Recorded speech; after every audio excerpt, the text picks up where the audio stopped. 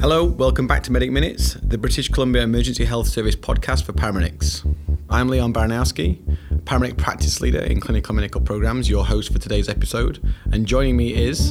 So I'm Mike Christian, the research and clinical effectiveness lead and one of the doctors in London's Air Ambulance, previously from Ontario, Canada. And I'm Gordon Meinecker, a primary care paramedic from Vancouver Island and a UBC medical student.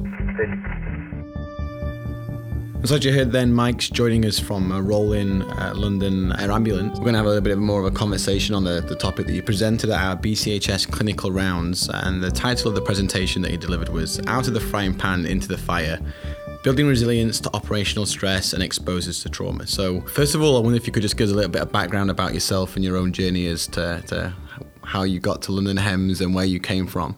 Sure, that's great. It's kind of ironic that you have the accent, I have the location right now, but so I obviously started off originally as a paramedic myself in Ontario, and did that quite a few years ago, 30 some odd now, unfortunately, and then went into medicine, became an intensive care physician, military physician, and did that for a number of years, worked my way up, left the military and took an executive role in executive leadership in a hospital before deciding it was time, before I got too old, to get back into the pre-hospital world and do my dream job, head across the pond to do a sabbatical with London HEMS.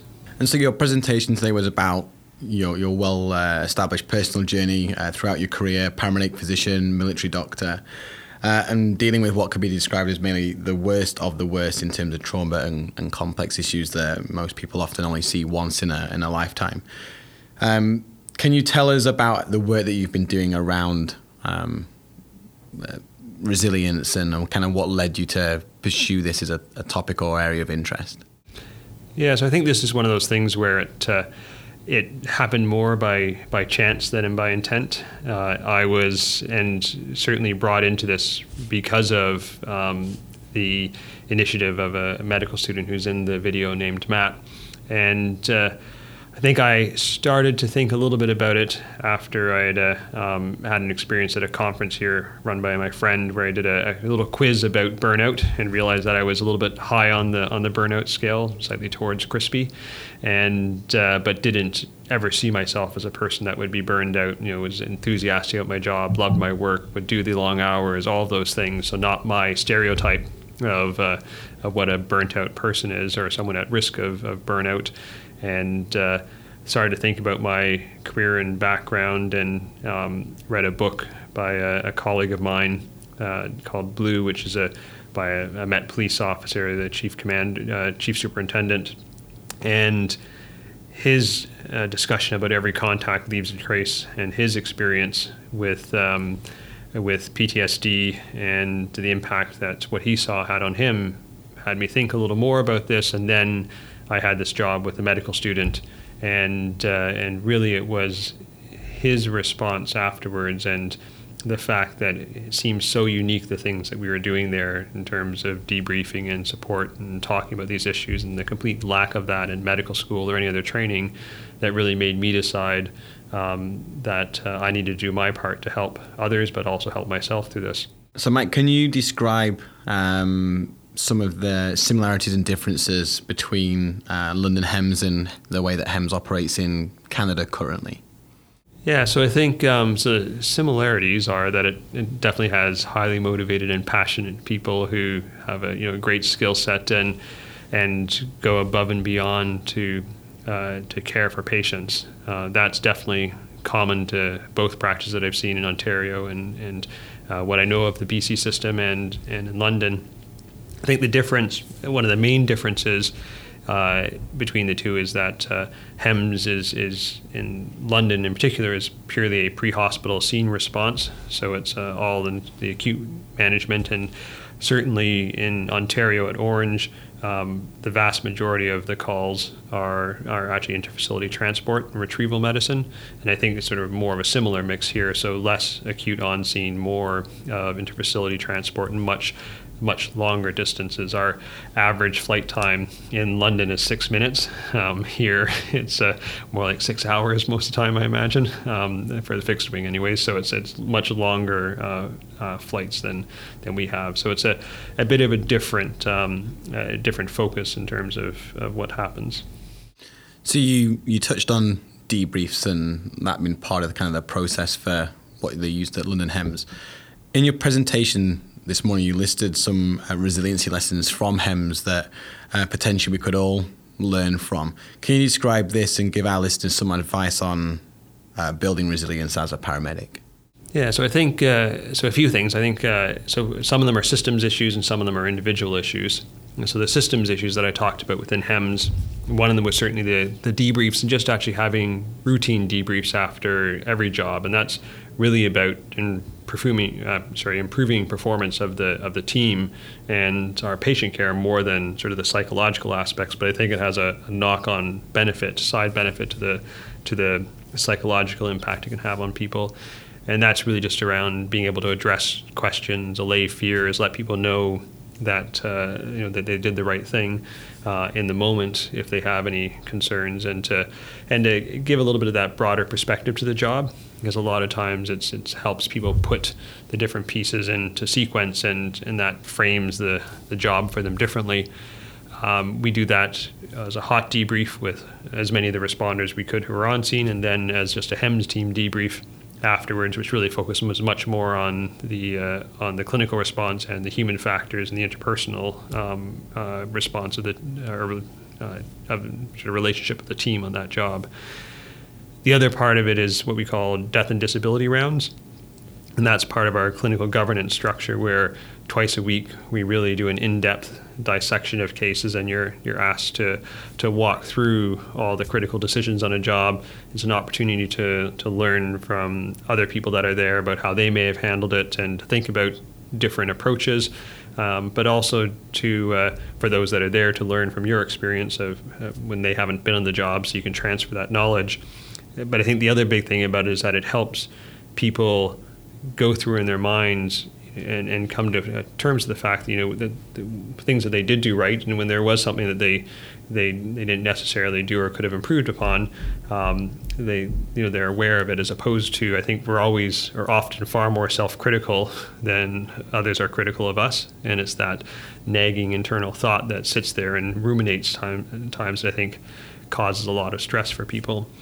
Some of the other systems are part of the systems issues are the type of team we have. The training that we go through is definitely a part of it, and it's almost a component of stress inoculation, but it's really just ensuring that you have the skills and bandwidth when you're in the job. One of the things that has been written about is this concept of a challenge versus threat mindset that you go into these issues with.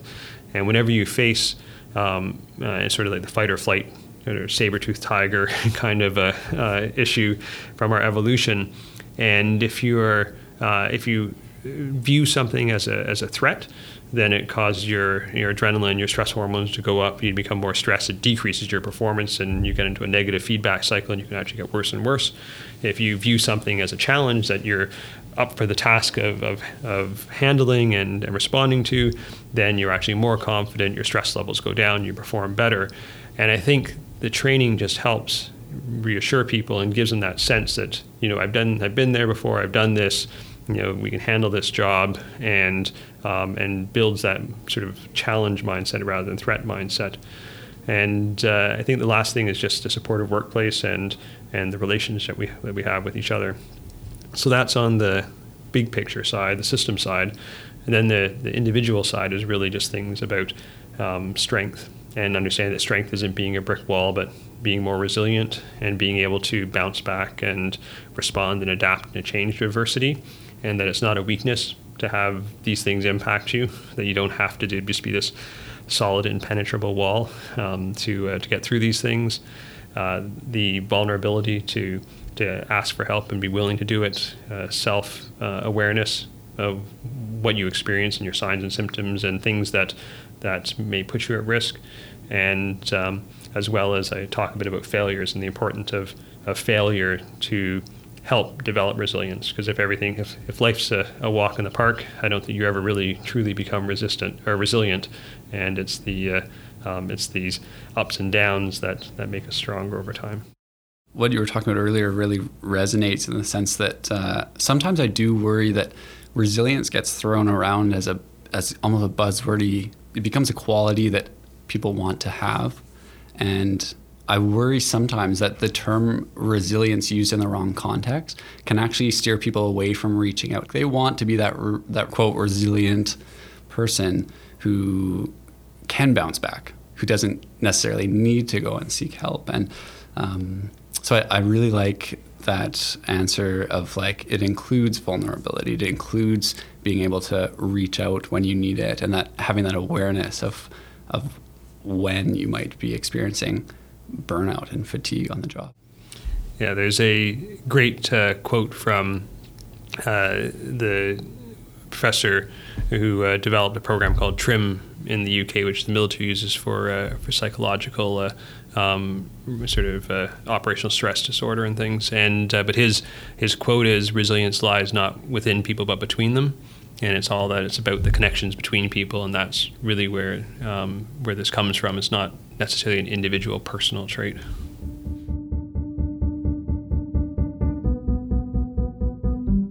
When you do these debriefs, like what makes a good debrief? Like if we're talking about bumper talk or just casually discussing a call afterwards, leaving that, what do you feel like you've taken away, or what should kind of the general feeling be amongst the crew?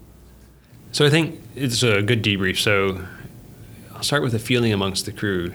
I think that's the most important way to judge whether it was effective. One is that I think people need to feel positive and reassured at the end of it. People shouldn't leave it feeling like, oh crap, I've screwed up or something like that. Because I think, and it's not that we gloss over things that aren't done well, but it's feedback that's given in a constructive manner, and it's also recognizing what stuff you should address in a hot debrief and what stuff you need to take address later on, because is the person ready for that information at this moment and that learning opportunity, or is now not the right time to do it? So I think that's where part of the skill and stuff comes from, and why having some people that are experienced at it can be helpful to lead them. I think a couple of things that you make sure everyone gets some airtime if they want it. And that it's a sort of a balanced kind of a opportunity. Really, we sort of usually do them just by sort of chronologically, sort of quickly walking through the job and having everyone, in terms of their order that they showed up, start to discuss what was happening when they got there, what they did, and then the next sort of thing. And that's mostly just to get people talking a little bit. And to be honest, it also helps me do my paperwork because I get the whole story. So you're killing two birds at one stone, with one stone, but also it sort of gets people talking, gives everyone a little bit of airtime. That way, breaks the ground, and then we sort of talk about whether any issues or challenges you had, any questions that you had about this. And again, it's mostly clinically focused, but the opportunity is there for people to address human factors issues, CRM issues, or other questions. And I think it's through that ability to talk about those things that helps mitigate some of the impact. It's not a psychological, post critical instant debrief kind of thing, focused on the psychological aspects at all. And then the technological advancements that we were discussing earlier on around the utilization of apps and having somewhat a digital debrief and connecting people in a different way rather than just maybe the physical meeting that usually occurs post-incident. Yeah, so this is something that we're using an app in London HEMS now called GoodSam, which Mark Wilson, who's one of our former HEMS doctors, he developed, and it has multiple functions. Part of it is basically for alerting first responders to cardiac arrests, the location of AEDs, and all that type of stuff. But what they've built a number of additional layers into it, and a couple of layers include people who are community first responders able to, or citizens able to enter some data into a report after they've done a job. But they've also included with that in the thing, there's a communication, point-to-point communication, but also a web conferencing setup. So, and they've, some areas that are using Good Sam have started to use the web conferencing aspect to convene a virtual debrief after the job. So if you have a police or firefighter or first responder or something like that, at different locations at an hour after the job or whatever, and you brought the patient to hospital, you can all convene on this web conference and do a quick debrief that way, which sounds like a very interesting and helpful, potential utility. Yeah, definitely. I could see a lot of use definitely within our system to connect rural and remote paramedics with some of our ACPs in our urban centres, as well as a lot of the FR departments that respond to our most serious calls, as a way of having that debrief and potentially being led from a central contact point with somebody that maybe, as you said earlier on, is educated and has some awareness of how to formally lead a debrief with some structure and with some kind of rigor to it, know what areas to get into in the discussions and the conversations. Just to change gears a little bit, one thing I kind of want to explore with you is identity. Mm-hmm. You're a paramedic, you're a physician, you've been in the military, and certainly for me, kind of changing systems from the UK, where I practice as a paramedic and on HEMS, to the position that I've got here now in BCHS. How we identify as paramedics, I find, is a little bit different. We definitely associate as being more healthcare professionals and more integrated in healthcare in the UK as paramedics, versus what I kind of still see here, which is public service, and we still have some connotations of the military background and the military history in which paramedicine kind of came from. Do you think that the way that paramedics identify within their roles has anything to do with the way that they process and see burnout and PTSD and the trauma? I don't necessarily know if it has much to do with how they identify in their roles. I think there may be some issues related, because we see issues around PTSD and burnout or compassion fatigue or moral injury, whichever you want to call the various spectrum that these probably exist upon, are very common in both healthcare workers and first responders of other types. So you see it in nurses and doctors and people who practice critical care in hospitals, but you also see it in police officers and firefighters and the military. So I think it exists in both camps. So I think it'd be hard to say it's only because of one. I do, and this is more in the UK, what I've been seeing there in some of the ambulance services, because they still have a fairly paramilitary hierarchy in some areas. And it's more in terms of the management structure and the leadership side.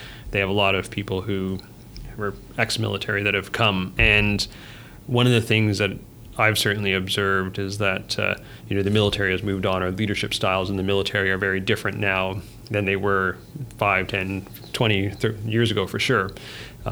A great book about that is called "Turn the Ship Around" by David Marquette, and that's a fascinating book. He took the worst performing nuclear submarine in the U.S. Navy and turned it into the best performing submarine and most successful in terms of future leaders that came out of that submarine. And it's really about changing the dogma around leadership and how the culture of an organization. I do think that some of the paramilitary sort of ambulance service organizations that have people that have left the military in the past, they're a little bit frozen in time when they leave in terms of leadership styles, and that sticks. I often equate it to friends of mine that in the Toronto area that were immigrants from other countries, and their families came from Italy or Spain or Portugal a long time ago. When they left those countries, they brought with them the language as it was at the time. And they go back to those countries now, and their family members and friends there kind of make fun of them because they're speaking an old dialect. It's, once you take something out of a culture, it tends to freeze in time and doesn't advance. And I think similar things can happen with leadership styles sometimes and culture. So if you take some stuff from the military a long time ago and then you implant it in another place where it doesn't have the same advances that is occurring naturally in the military, that gets frozen. And I do think there's potentially some issues around what I've seen in some of the leadership structures in the UK and approaches to leadership and management that are not beneficial for creating the environment where people will have healthy responses to these types of events and be supported in what I think is the better way to mitigate that. So maybe an indirect link as opposed to direct identity. So you and one of your colleagues, Dr. Matthew Walton, produced a documentary about resilience. Would anyone be able to watch this documentary? Where we could divert our listeners to find out more? Yeah, so they're all on YouTube, and I'll send the links around with the webcast. But if you just want to find them, if you Google Matt Walton on YouTube, and I think it's Matt Walton Medical, and you type in resilience, the two videos should show up on his website. They're also available on a few other sites now too. Awesome.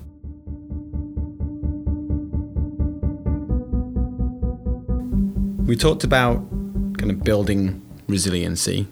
There's a lot of people that listen to these podcasts that are going to be potentially coming into paramedicine. And one thing I wanted to kind of get your position on, or a view on, is how we can do better to prepare people coming into paramedicine. And are we seeing this new generation of people coming up as well that outside of being resilient to paramedicine just aren't resilient to challenges in day-to-day activities within their lives? And how do we get a message across to people about the work that you're potentially going to be doing as a paramedic and how to prepare for paramedicine or even other roles and first responder type commitments that people make? In your presentation this morning, you had a video of a student paramedic and they were talking about kind of their experience. So I'm just intrigued to hear what your thoughts are on what we could kind of do there. Yeah, so I think a couple of points around that. One is that I think it's our role, sort of in terms of the old guys at the moment, is to start the conversation and to make the resources available and to help sort of put it on the agenda for students and new people coming in. I really think that it's the generation of Matt and similar colleagues to take this on and say, how do you make this work for your generation? There's a lot of discussion I've had recently with some other people as well about are there generational differences between sort of the current generation and the millennials and others, snowflakes as they're pejoratively called. And I think the answer is probably yes. But it's not necessarily a bad thing. I think that some of the issues that they care about, work-life balance, and those issues are lessons that I definitely got wrong in my life to this point, and that having that awareness and seeking that balance to begin with is probably a good thing.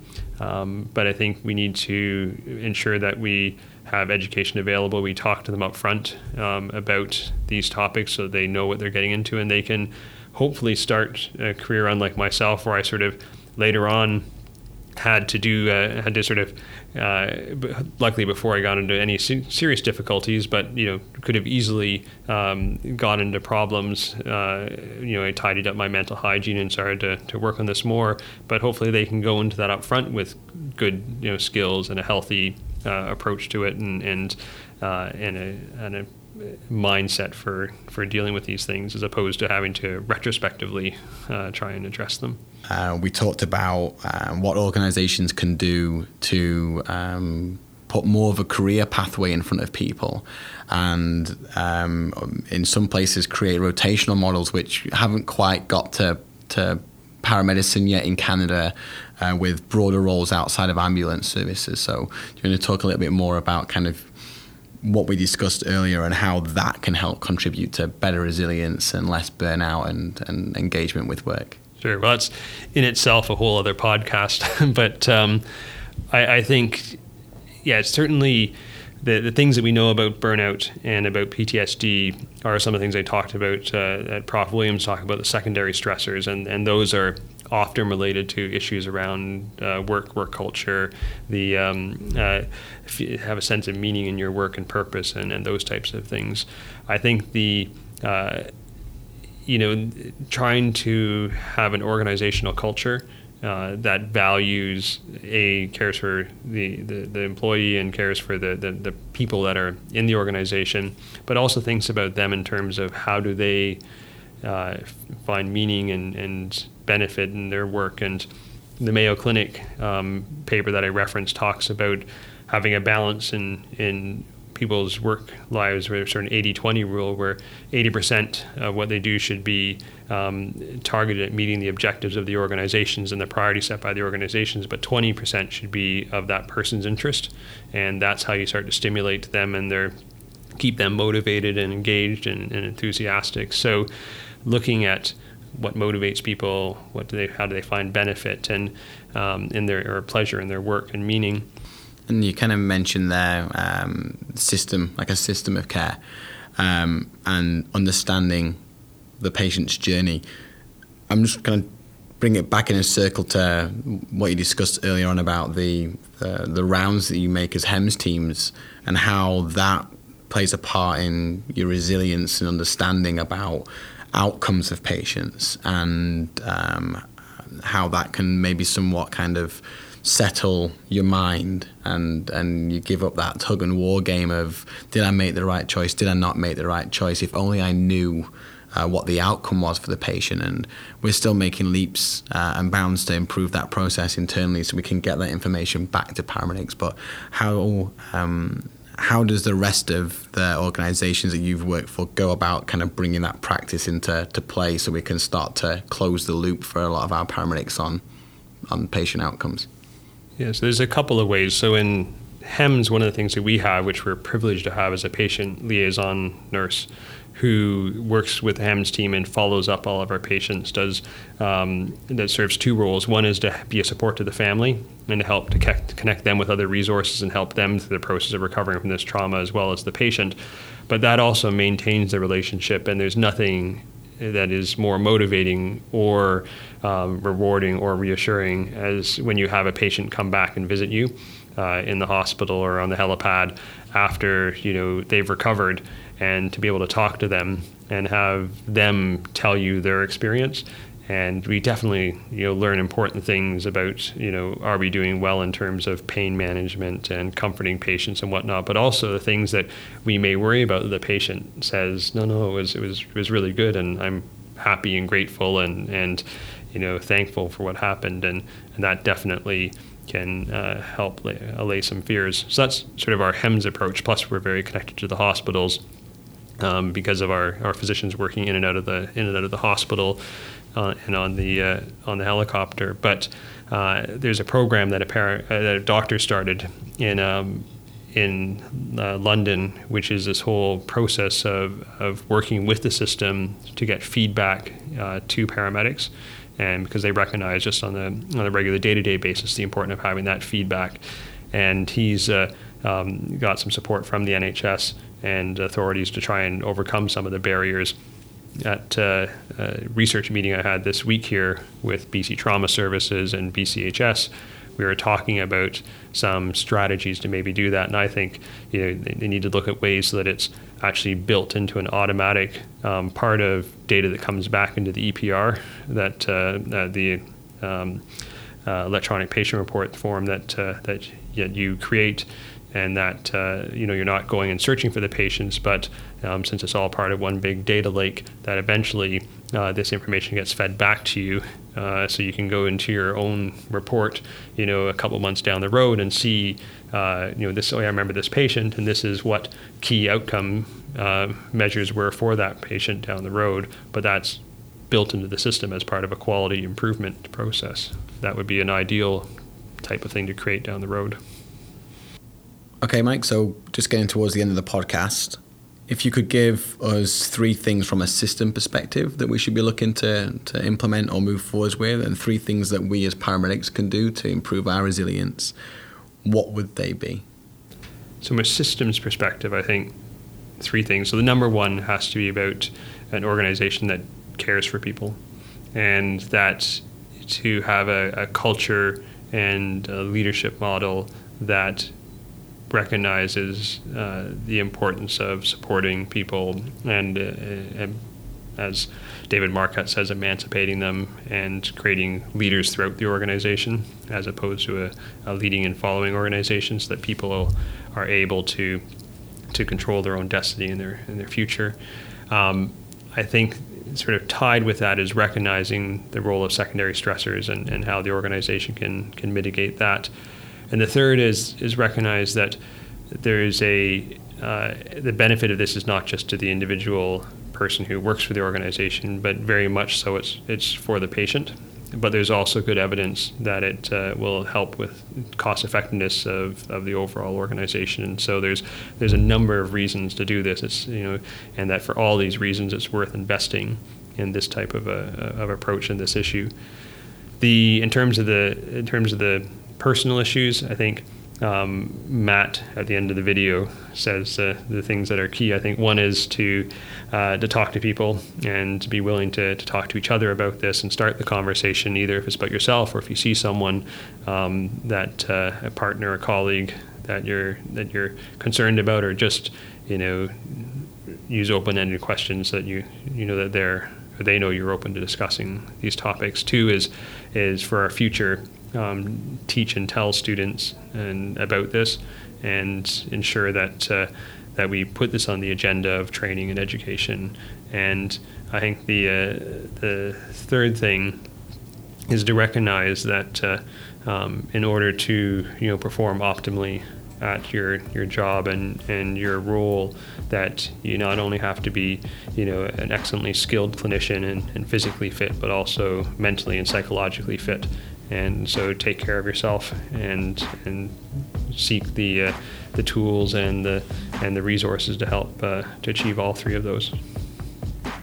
Okay, great. Thanks, Mike, for your talk today. For those that missed the BCHS clinical rounds this morning, the video will be uploaded of Mike's presentation to the BCHS Clinical and Professional Practice YouTube page. As always, we want to thank our guests, Mike and Gord, for joining us today and sharing their expertise and their experience. For those that may not be aware, we do have our critical incident stress management team, as well as the Homeward Health Solutions employee program that's available for all of our staff members, of which the information can be found on the BCHS intranet site in the bottom right-hand corner. As always, we want your feedback. You can email us directly at podcast@bchs.ca. We hope that you enjoy these podcasts and that they form part of interesting information for your practice. My name is Leon Baranowski, and that concludes another episode of Medic Minutes. Thanks for listening.